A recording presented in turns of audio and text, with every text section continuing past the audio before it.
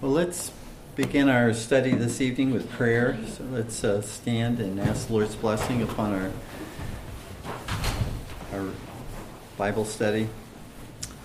Heavenly Father, again we thank Thee that we have the privilege to be able to open Thy Word and to have the Lord Jesus, our Good Shepherd, speak to us through His inspired Word. We pray that Thou would give to us hearts that are ready and anxious to learn of Thee and to apply Thy truth to our lives. Pray that Thou would guide us and lead us into Thy paths of truth and righteousness, that Thou would cleanse us of our sins as we come into Thy presence. In Jesus' name, Amen. So if you have your Bibles open, turn with me to John 10. And the verses we're going to be considering this evening would be verses 16 through 18. John 10, 16 through 18.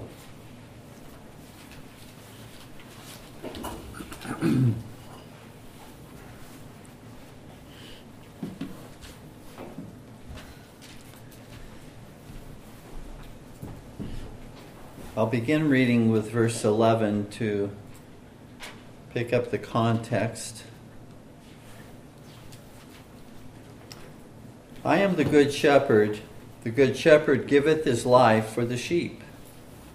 But he that is an hireling, and not the shepherd, whose own the sheep are not, seeth the wolf coming, and leaveth the sheep, and fleeth. And the wolf catcheth them, and scattereth the sheep. The hireling fleeth, because he is an hireling, and careth not for the sheep. I am the good shepherd, and know my sheep, and am known of mine. As the Father knoweth me, even so know I the Father, and I lay down my life for the sheep. And other sheep I have, which are not of this fold. Them also I must bring, and they shall hear my voice, and there shall be one fold and one shepherd. Therefore doth my Father love me, because I lay down my life, that I might take it again. No man taketh it from me, but I lay it down of myself. I have power to lay it down, and I have power to take it again. This commandment have I received of my Father. So in the verses we just read, Jesus has declared himself to be the good shepherd that gives his life for the sheep. In verse 11, when he says, I am the good shepherd, as well as in verse 14, he says the same thing, I am the good shepherd. And he makes clear that he lays down his life for the sheep. And it's an important distinction. He lays down his life for the sheep, not for the goats. In fact, Jesus is speaking to these religious leaders, and he says in verse 26, we'll get to this verse in another study, but notice what Jesus says in verse 26 of John 10. But ye believe not, because ye are not of my sheep, as I said unto you. So Jesus says he lays down his life for the sheep. Then he says to these religious leaders, you're not of my sheep. Which, again, one can only draw the conclusion that Jesus did not lay down his life for those who are not his sheep. These religious leaders are not his elect. He did not lay down his life for them. He did not die for them. Throughout John chapter 10, the Lord has, and this is again review, before we get to verse 16, but throughout this chapter, the Lord Jesus has been drawing a contrast between faithful shepherds who care for and protect the sheep from hirelings and from wolves that would attack. And they do so by preaching, teaching, counseling according to God's word. That's the food that the sheep need in order to grow, in order to be nourished, to be fed. They need God's word. And so the responsibility of faithful shepherds would be to feed the sheep and to protect the sheep by way of saying, watch out for these teachings, for these heresies that are out there that can deceive, that can mislead, that can take you astray. And so that's their responsibility of a faithful shepherd, is to warn and to instruct and to teach. Not only to give them what God's word says, but also to warn them as to what God's word does not say and what is being taught out there that is contrary to God's word. And so Jesus compares or contrasts the faithful shepherd that does feed the sheep to a hireling and to wolves. And hirelings, again, are those that basically consider the ministry just a job. That's just like punching the clock. They're just kind of like a CEO of a corporation, and they don't know the sheep. They don't really care for the sheep. They care how many seats are empty, maybe. They care what is dropped into the offering and that kind of thing, but they don't truly care for the sheep. They don't have a heart for the sheep. They don't know the sheep. Those are hirelings. Whereas the faithful shepherd considers the ministry not a job but a calling, and a calling from God, a trust basically committed to the faithful shepherd on behalf of and by and on behalf of the good shepherd, Jesus Christ. And so as a shepherd of the sheep, my first and my foremost commitment is to be faithful to Jesus Christ. He's the one that has appointed me. And secondarily, to be faithful to the sheep, to you. But I can't invert that order. I have to be first and foremost committed to Jesus. Because if I'm not faithful to him, I won't be faithful to you.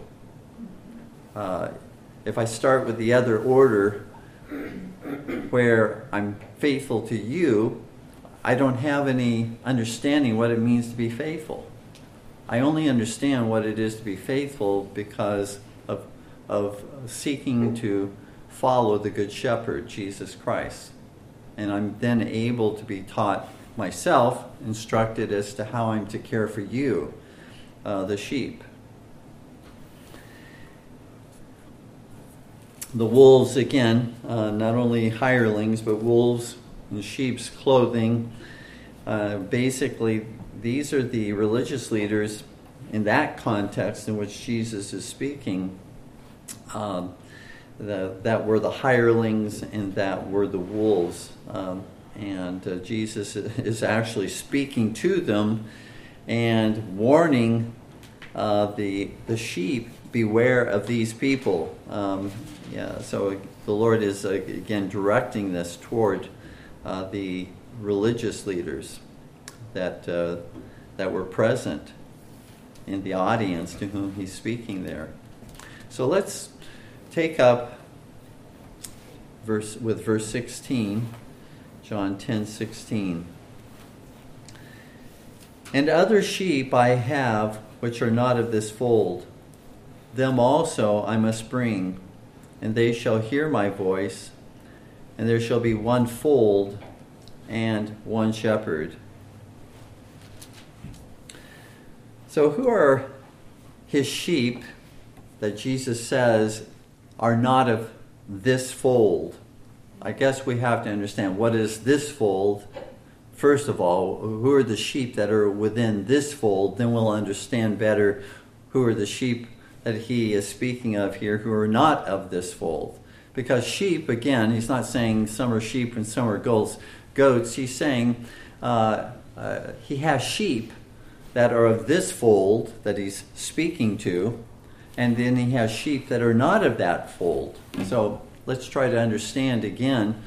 The sheep of this fold would be the Jewish, those Jewish believers, those who have come to embrace Jesus Christ.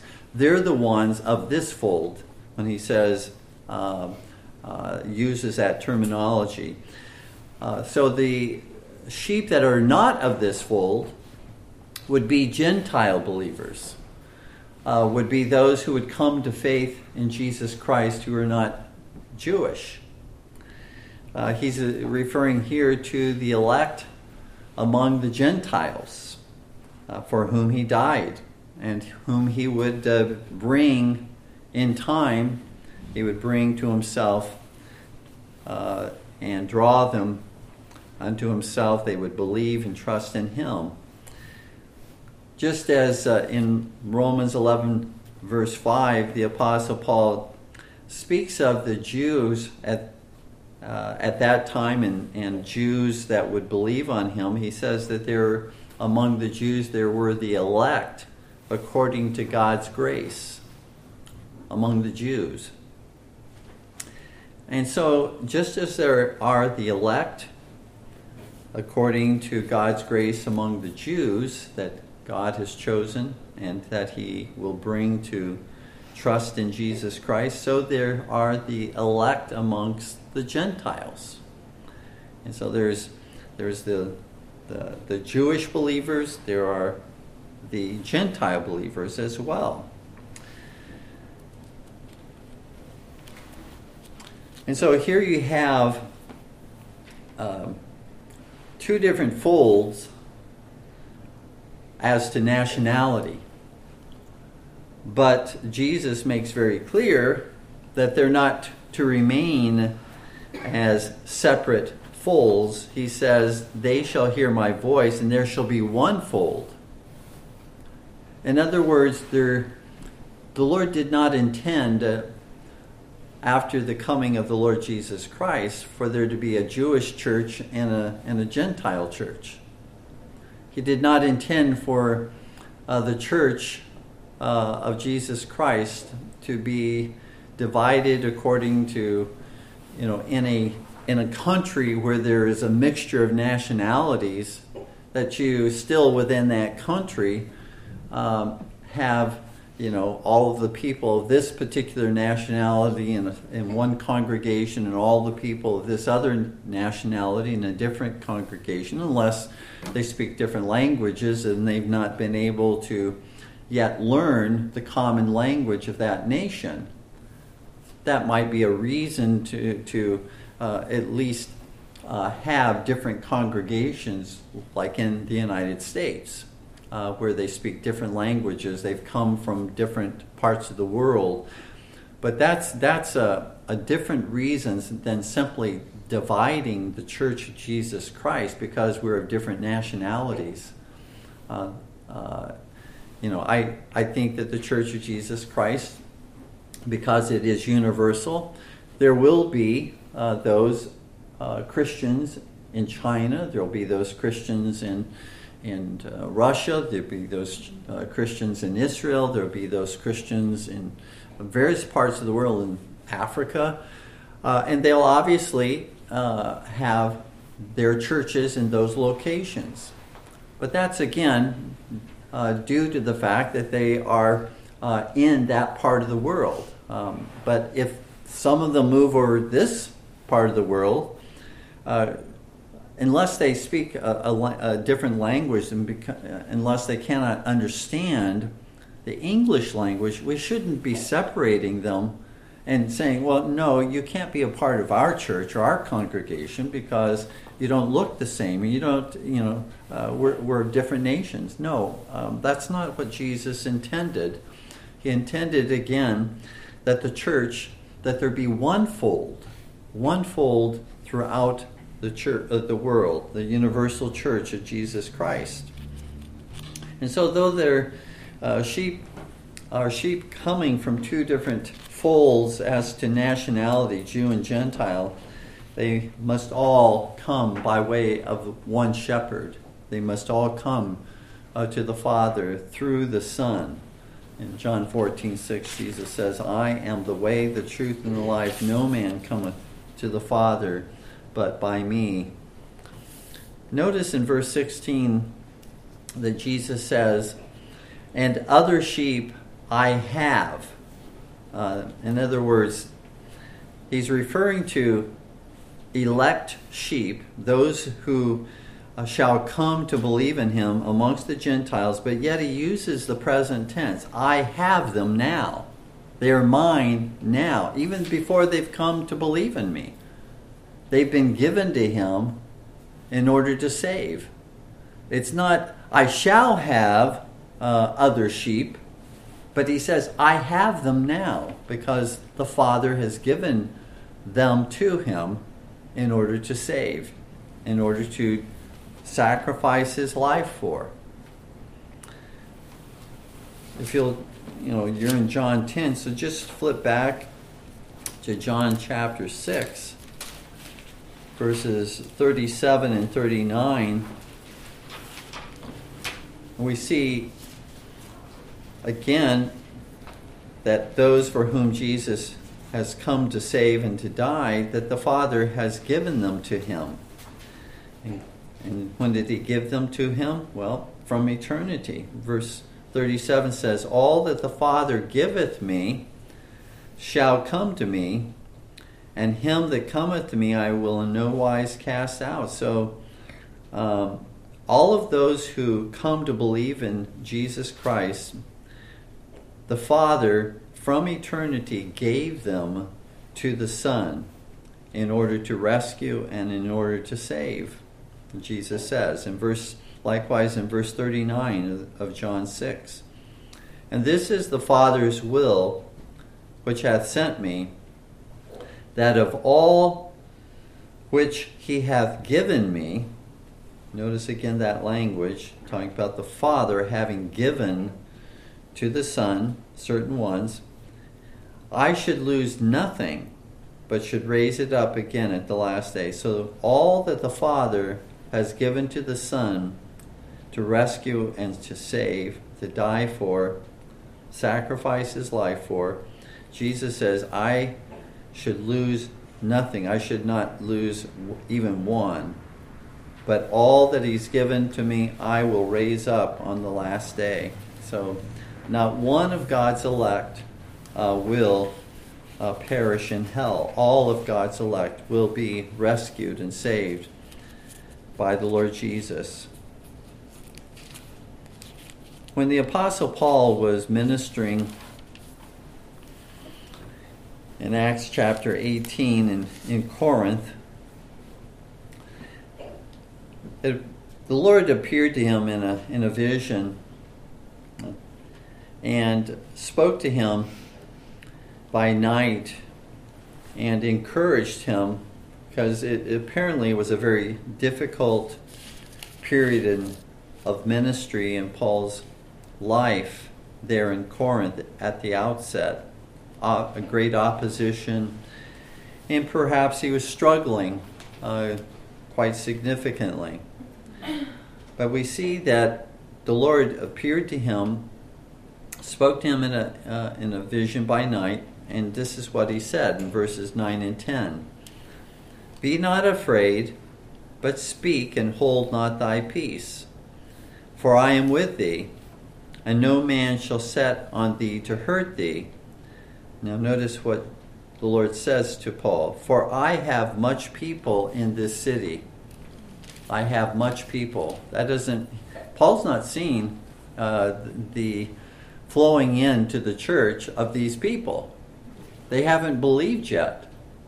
They haven't come to him yet. But God is saying, I have much people already in the city that are going to come. And there was a huge overflowing of people in Corinth that came to Christ through the ministry of Paul at that time. But God gave to him, the Lord gave to him that assurance. I have many people here in Corinth. They are mine. They're my elect, and they will come to believe in me through the preaching of the gospel of Jesus Christ.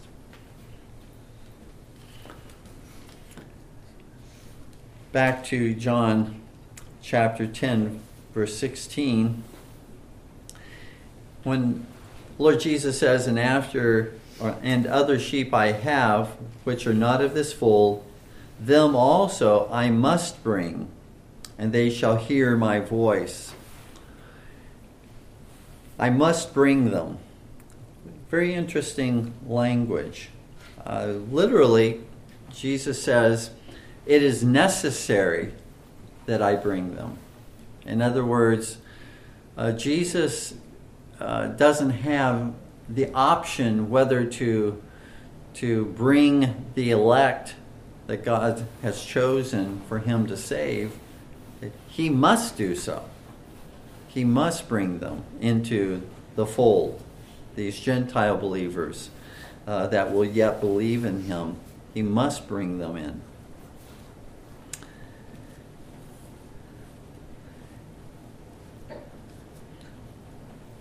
So, the plan of God all along was that the gospel would be presented through Jesus Christ to the Jews. The Jews would reject the Lord Jesus Christ, and that then the gospel would go out to the Gentiles throughout the world. There's a theological system called dispensationalism. And classic dispensationalism basically teaches that it was God's intention and God's plan to bring the gospel to the Jews and not to the Gentiles. But because the Gentiles or the Jews rejected Jesus, Jesus went to plan B, rather than that being God's plan all along, to take the gospel to the Gentiles. Throughout the Old Testament, in just a couple places, just to show that this was, again, God's plan, Isaiah 2:2 teaches, and it shall come to pass in the last days that the mountain of the Lord's house shall be established in the top of the mountains, and it shall be exalted above the hills, and all nations shall flow into it. So that all Gentile nations would flow into the house of the Lord, which is the church of Jesus Christ. In Psalm 22, verses 27 through 28, Psalm 22, verses 27 through 28, this is a messianic psalm. We find here the reference to the death of Christ, his crucifixion. In verse 14, I am poured out like water, all my bones are out of joint, my heart is like wax, it melted in the midst of my bowels. Verse 17, I may tell all my bones, they look and stare upon me. Verse 18, they part my garments among them and cast lots upon my vesture. And so this is a messianic psalm, and speaking of the Lord Jesus and his death, but after his death, the glory, and after his resurrection, the glory of the Lord, and reaching out to the Gentile nations, beginning with the apostolic ministry, going into the various nations, but extending throughout this period of time in which we're even now living, there will yet come a time in which all nations will serve and worship the Lord, all Gentile nations, not just Israel, but all nations. It says, Psalm 22, verses 27 through 28, all the ends of the world shall remember and turn unto the Lord, and all the kindreds of the nations shall worship before thee. For the kingdom is the Lord's, and he is the governor among the nations. You may remember in Acts, as the apostles were going out after the Lord had been crucified, raised from the dead, ascended into heaven, gave forth the Holy Spirit in Acts 2. And as the apostles, or as the gospel went out, it went in Acts 8 to the Samaritans, and the Samaritans believed through the preaching of Philip, the evangelist there. But the manifestation, the outward manifestation that the Lord gave for to indicate that they were a part of the church of Jesus Christ, awaited Peter and John actually going to Samaria to be able to be the apostolic witnesses that Samaritans had received the same salvation as the Jews in Jerusalem. They needed that testimony. The Samaritans that believed and trusted in the Lord needed that testimony that would be confirmed by the apostles themselves, so that there wouldn't be a Samaritan church and a Jewish church, and that these two churches would remain forever separate.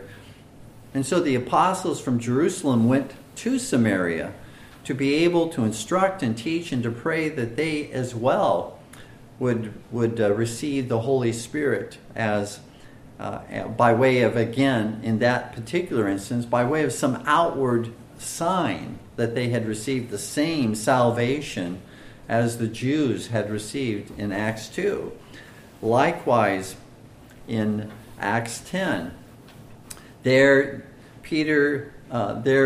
Cornelius and others are gathered in his home, and Peter goes there with other Jewish witnesses to the home of Cornelius, and they believe.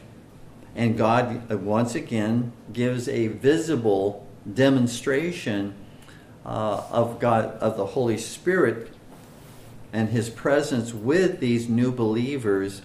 And the reason he gives that outward demonstration, and the reason that it's Peter and other witnesses, Jewish witnesses, that go there, is again to demonstrate the Gentiles receive the same salvation. They're a part of the same church. They receive the same outward evidence, that outward manifestation that they received in Acts 2 by way, in that instance, of speaking in other languages. And so those were unique in those particular examples, so as to demonstrate once and for all that these different nationalities to which the gospel came in these nations, they were not to be treated differently than the Jewish church. They were all of one church, the same salvation. They were brought into the church of Jesus Christ. That's why in Galatians chapter 3, verse 28, the Apostle Paul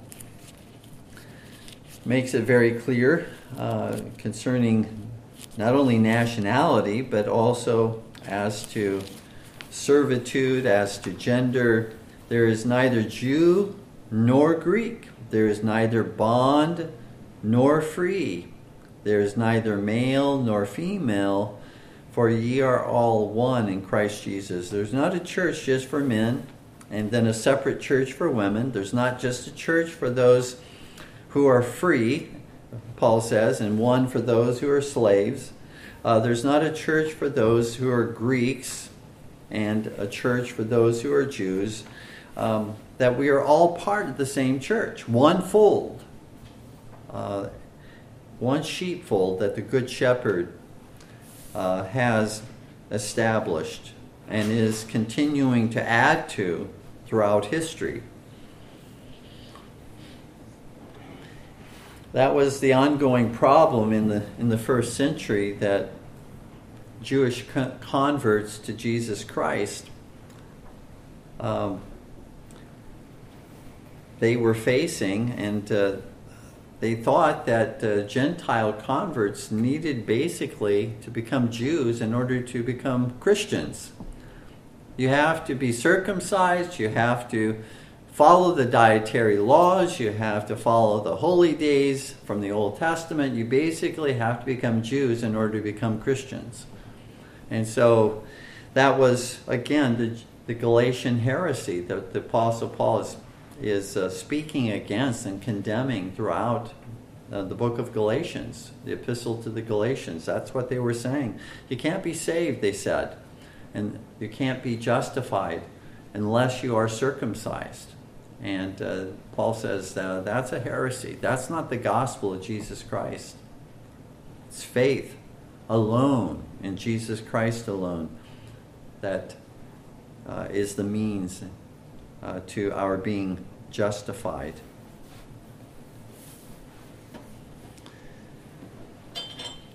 Then Jesus says, again back to verse 16, that these Gentile sheep shall hear my voice.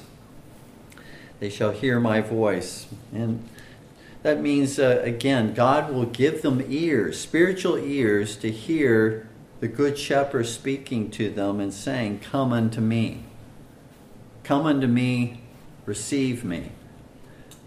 Before the Lord gives them ears to hear spiritually, they can hear outwardly the gospel, but they won't hear it inwardly. The reason why any of you, the reason I have responded to the gospel is because Jesus gave me ears to hear Jesus calling me.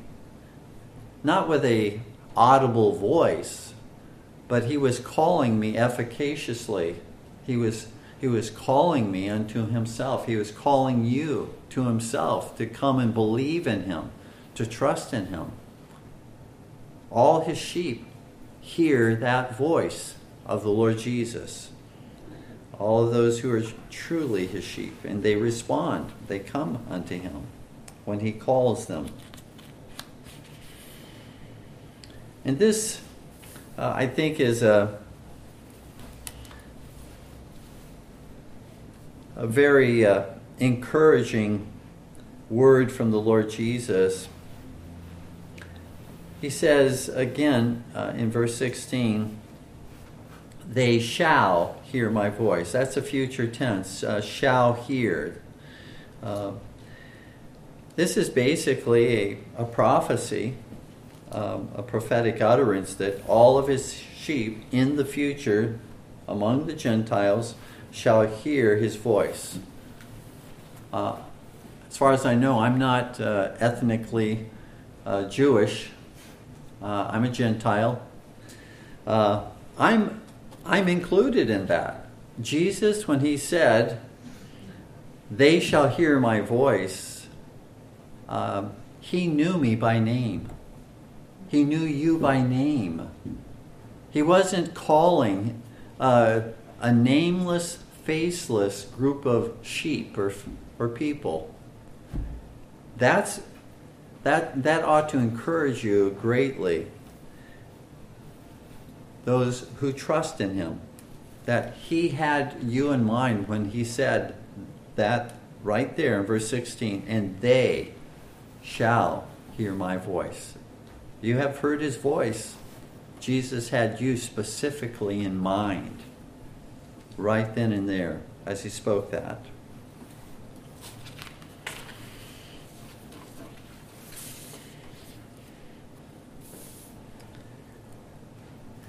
And as I said, there is one fold and there is one shepherd. The Pope is not the one shepherd here upon the earth. I'm not the one shepherd here upon the earth. No mere human minister is, or no priest or anyone else. The one shepherd is the Lord Jesus Christ. He does have his own under-shepherds who follow him and teach what he teaches, but there is only one shepherd who gathers the sheep, and that is the Lord Jesus.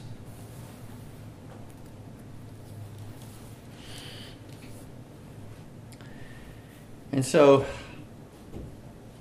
because there is one fold, because there is here not many flocks, but one flock of sheep that Jesus is referring to, this is very important, I think, to our understanding, again, that in the future, again, whether it be dispensationalism or whether it be Messianic Judaism, that teach basically that there will be in the future a different program, a different flock, as it were, for the Jews, Jewish believers, those who believe in Christ, and for Gentile believers, that God has a different plan for each of them. Jesus isn't saying that at all. Jesus says there's one flock. They come into the same church. So again, I emphasize how important that is. Whether in the present, we ought not to be divided into Messianic congregations versus, Gentile congregations. We ought to be one church, meeting together. And that was what Paul did. Paul didn't go up setting up separate congregations where there are Jews and Gentiles separate from one another. He was bringing them all into the same church, into the same congregation.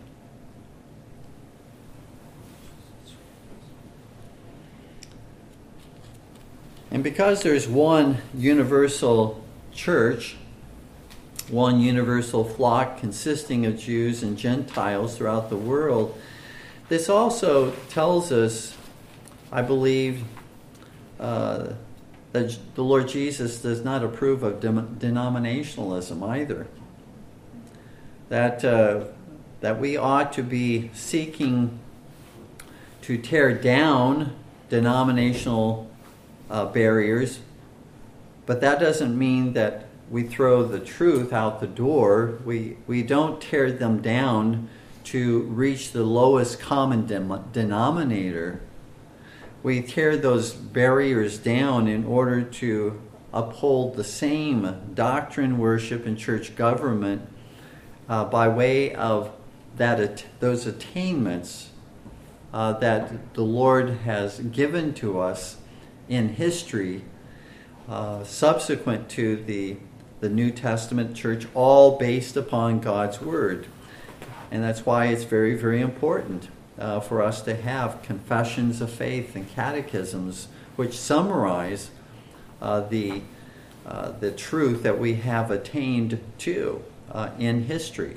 And again, not truth that's contrary to the Word of God, but truth that is agreeable to the Word of God. But we need to, again, realize that God never intended that we be, and it's not His design that we be in separate denominations, holding and believing different things, as if that's perfectly okay with the Lord Jesus. He says in John 17, this is the prayer of the Lord Jesus before His death. John 17, verses 20 and 21. Neither pray I for these, that is, for His disciples alone, but for them also which shall believe on me through their word. That's us. That they all may be one, as thou, Father, art in me, and I in thee, that they all may be one in us, that the world may believe that thou hast sent me. Is there a difference between the Father and the Son as to doctrine? Did they agree, the Father and the Son, in the same doctrine? Did they agree in the same worship? Did they agree in the same government of the church? That's what God wills for us, to be of the same mind, according to 1 Corinthians 1:10, to have the same judgment, not to be divided, Christians to be divided one from another. If we don't even start there, we're not going to be able to move beyond that. We're going to basically then justify all of these divisions if we don't start with the fact that God does not design that we have these denominations, these different sects and denominations, one from another. If we understand that it's Christ's revealed will that we be one in doctrine and worship and church government, then we have a foundation and a basis from which to begin. Granted, that doesn't automatically bring us to the same doctrine and worship and church government, but at least we know what His will is. If we don't even start there, if we think that it's okay that we have all of these denominations, that we disagree and all of that, if that's what we think is God's will, we're never going to strive or to seek to come to unity in doctrine and worship and church government as the Father and the Son are in unity as it relates to doctrine and worship and church government. And so, granted, we've got a lot of work to do in order to do that. We began, obviously, within our own church, within our own congregations, to strive to have that unity, and then seeking to spread that type of reformation to others around us who would have the same understanding of Scripture. Not, again, disagreeing amongst one another as to those doctrines that are found, for example, in our confession of faith. That is a unifying document that helps us to understand this is what we believe the Bible teaches. This is what we believe all Christians should believe the Bible teaches. So verses 17 through 18, as we wrap it up this evening. Therefore doth my Father love me, because I lay down my life, that I might take it again?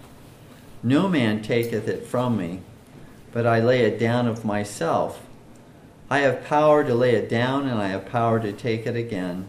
This commandment have I received of my Father. Jesus here teaches a most important truth, and that is that He was not forced to lay down His life for the sheep. He voluntarily did so. He laid down His life for the sheep because He loved the sheep even more than He loved His own physical life. He loved the sheep more than being free of the wrath of God that fell upon Him. He loved the sheep that much, His elect, that He was willing to die for them, suffer for them willingly, suffer the curse of God for His sheep that He loved from all eternity. The Father loves the Son from all eternity. And He says in verse 17 that the Father loves me because I laid down my life that I might take it again. The Father's love for the Son has never increased, it's never decreased. But Jesus is here emphasizing that His willingness to suffer God's wrath upon the cross was the occasion in which the Father especially delighted as an expression of love in what Jesus did. His willingness to suffer the wrath of His Father for his sheep, for his loved ones. Let me just give you perhaps a human analogy that might make this a little more real. We cannot possibly compare the love of the Father and his love for his Son, which is an infinite love, which is an everlasting love, which is a love that was especially demonstrated in Christ laying down his life for us, to something in our own life. But we can have some perhaps slight understanding of the degree of that love. When your child willingly and joyfully does what you have directed him or her to do, not because you had to go back and remind them, not because you had to use some threat that if you don't do this, this is what's going to happen. But when your child just willingly and joyfully does what you've asked them to do, is that not an occasion in which your love swells? Not that you love them more before or after they did that than you did before, but is that not an occasion in which your love swells with delight in your child at that time? Because you didn't have to force them. You didn't have to remind them. They did so because they loved you. They wanted to respect you. And so that becomes the occasion of delight in that child. And yet that love just for that child, not to, as I said, not that you love the child more than you did before, but that is just an occasion for that. So similarly, Jesus says, "Therefore doth my Father love me, because I laid down my life, that I might take it again." The Father shows in that particular occasion his love for me because I'm willing to lay down my life for my sheep.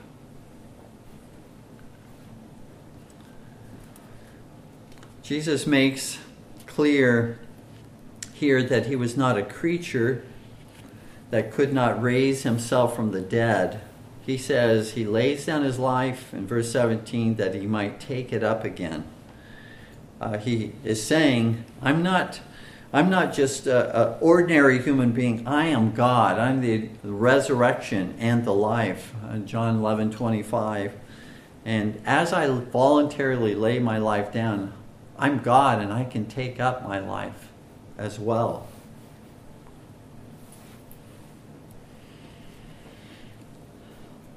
The resurrection of Jesus is attributed to God the Father in Acts 2:32.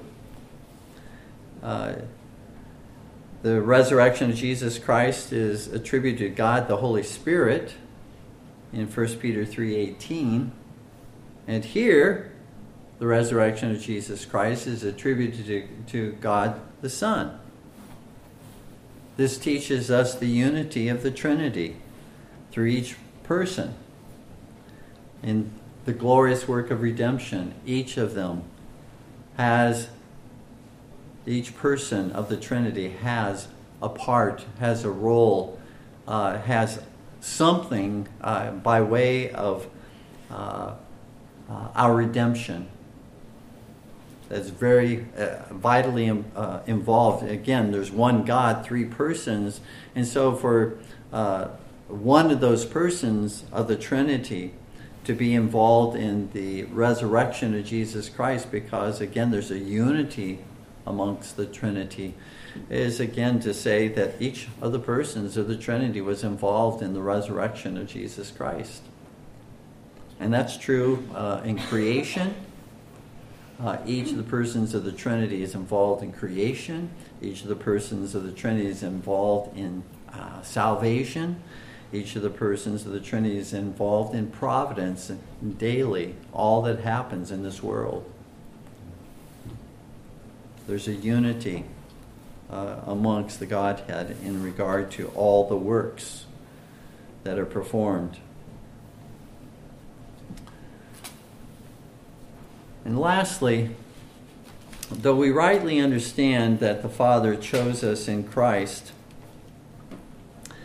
that Christ willingly suffered in order to remove the guilt and the condemnation from his redeemed ones, and that the Holy Spirit then applies that redemption to our lives. Nevertheless, and I want to just leave this with you, when we worship the Father as God, we also worship the Son as God. We also worship the Holy Spirit as God, because again, our worship is not simply to the Father, our worship is to God. Father, Son, and Holy Spirit. And though we may address in prayer at any particular point, we can pray and address the Father, we can address the Son, we can address the Holy Spirit in prayer. But when we address one of the persons of the Trinity in prayer, we're not excluding the other two persons of the Trinity. We're praying to God. We're including in our worship the Father, the Son, and the Holy Spirit as one. Because all worship doesn't belong to one person of the Trinity. As I said, all worship belongs to God himself. Father, Son, and Holy Spirit. That's why, again, the Lord Jesus said, with regard to baptism, in Matthew 28:19, baptizing them in the name, singular, in the name, not names, in the name, singular, of the Father, the Son, and the Holy Ghost. In the name of God, in the name Jehovah, baptizing them in the name of the Father, the Son, and the Holy Ghost. Because again, all members of the Holy Trinity are to be worshipped and adored and to be glorified. Not one over the other. Each of them are to be adored and reverenced and given the glory due unto the name of our great and mighty God. Let's stand and ask the Lord's blessing upon these brief remarks this evening. Heavenly Father, thank Thee for Thou hast again sent Thy Spirit to teach us. We thank Thee for our Good Shepherd. And Lord Jesus, we honor Thee even as we have been taught by Thee this evening, for Thou art our teacher. We pray, Lord, that Thou would give to us such joy in learning and growing in our knowledge of Thee, that, Lord, Thou would open our hearts to receive Thy truth, that we would again rejoice that there is one flock, not many flocks, there is one flock, and Jesus is the shepherd of that one flock. And that, Lord, we not only acknowledge that with our lips, but, Father, that we pray that may be in reality the case.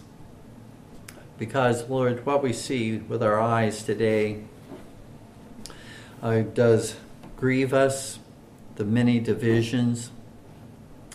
And Father, we know that is not what pleases Thee, is not what Jesus prayed for, is not what the apostles taught.